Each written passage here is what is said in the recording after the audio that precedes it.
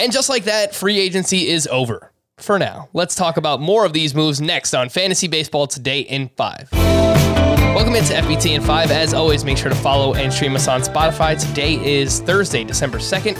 I am Frank Stample, joined by Scott White, and let's start with Javier Baez, who signed a 6-year, $140 million contract with the Detroit Tigers. He has an opt-out after the second year. This past season, he was pretty damn good, 265 batting average, 31 homers, 18 steals. Scott, what do you think about this venue change for Javi going to the Detroit Tigers? Well, it's not the greatest, obviously. We saw the impact the opposite way when Nick Castellanos went from Detroit to Chicago. Obviously, Baez finished last year with the Mets, but we know him mostly from his time with the Cubs. Baez doesn't hit cheapies, though. I think his power will mostly translate. The bigger concern for him is what it's always been, just that his skill set is one of so many extremes, and his plate discipline was worse than ever last year, but we didn't really feel it because he became even more of an outlier in the things he's always been an outlier at. BABIP and home run to fly ball rate. They were career highs in both. And how much more can he push the limits on those? Not much. Not much. And it could all come crashing down. I don't think it'll come crashing down this year, but that's always a fear when you're going to draft Baez. Marcus Stroman signed a 3-year, $71 million deal with the Chicago Cubs. Very interesting. A lot of these teams spending money that we maybe didn't expect to spend money, but here we are. Marcus Stroman now with the Cubs. He finished as the SP28 in 5x5 Roto this past season. Scott, what do you think about this move for Stroman? I mean, he's decidedly mid-tier in fantasy. I don't really think the move changes anything. Obviously, you'd rather him be with a contender that gives him a chance to win a lot of games. But Stroman was plenty useful in fantasy last year, even though he went 10-13 with the Mets. So even if he has a losing record with the Cubs, low ERA, a lot of innings, should still be pretty useful. All right. We just had a buzzer beater. We're actually recording this on Wednesday night, right before the MLB goes into a lockout. And we had a trade. Hunter Renfroe traded to the Milwaukee Brewers in exchange for Jackie Bradley Jr., David Hamilton, and Alex Benelis. Hunter Renfroe, we know, had a really good year with the Red Sox this past season. 259 batting average, 31 homers, 96 RBI, and 816 OPS. What do we think about this move, Scott? Hunter Renfroe to the Brewers. Love to see a power hitter go to the Brewers. I mean, that venue is one that's brought out the best in so many hitters over the years. I'm not sure there's more to bring out of Renfroe. I feel like he kind of just had his breakout with the Red Sox and emerged as not a high-end fantasy option, but like a must-start fantasy option. It wasn't clear he'd ever become that after the way his career started.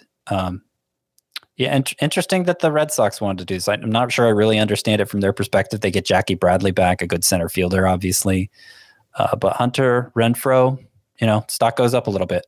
Chris Taylor headed back to the Los Angeles Dodgers on a 4-year, $60 million deal, while Raisel Iglesias is headed back to the Angels on a 4-year, $58 million contract. I don't think really much changes with their fantasy value, so let's move on to a few more here, Scott. Some reliever signings. Mark Melancon signed a 2-year, $14 million deal with the Arizona Diamondbacks. He just led baseball with 39 saves, and there is no doubt that he's going to be the closer in Arizona. There's also no doubt he's not going to leave the majors in saves again, pitching for a team that just lost 110 games last year. And it's weird that these rebuilding clubs are more active in free agency than like the Yankees and the Dodgers, right? Like, what are the Diamondbacks doing with Mark Melancon? They clearly needed a closer, and he's been a good closer for a long time.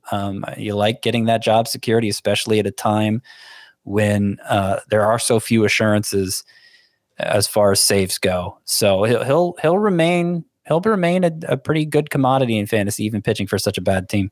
All right. And the last move I wanted to mention, Corey Knebel to the Phillies on a 1-year, $10 million contract. Pitched really well for the Dodgers this past season.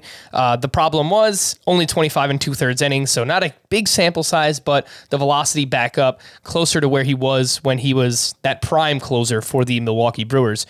Ian Kennedy is a free agent for the Phillies as well, so as of now, it seems like Corey Knebel might be the closer in Philadelphia. Yeah, in fact, Dave Dombrowski said they're not pursuing a closer. He said this after they signed Knebel, which maybe it was him tipping the hand a little bit. I don't think, unless the Phillies go out and get like a Craig Kimbrell or something, an obvious closer, I don't think they're they're going to let us know what their plans are for the ninth inning in any concrete terms, just because that's how teams play this. But Knebel certainly has the ability and has a bit of a history in the role, if not for all the injuries. So I'm excited about the possibility of closing. I think you still draft like a Mark Melancon ahead of him, because that's what those assurances are worth. I mean, Knebel is got the big strikeout ability, the clearer closer profile. But since we're not in all likelihood going to know that he's the closer, that drops him a little in the rankings. For more extensive fantasy baseball coverage, listen to the Fantasy Baseball Today podcast on Spotify, Apple Podcasts, Stitcher, your smart speakers, or anywhere else podcasts are found. And thanks for listening to Fantasy Baseball Today in 5. We'll be back again on Tuesday. Bye-bye.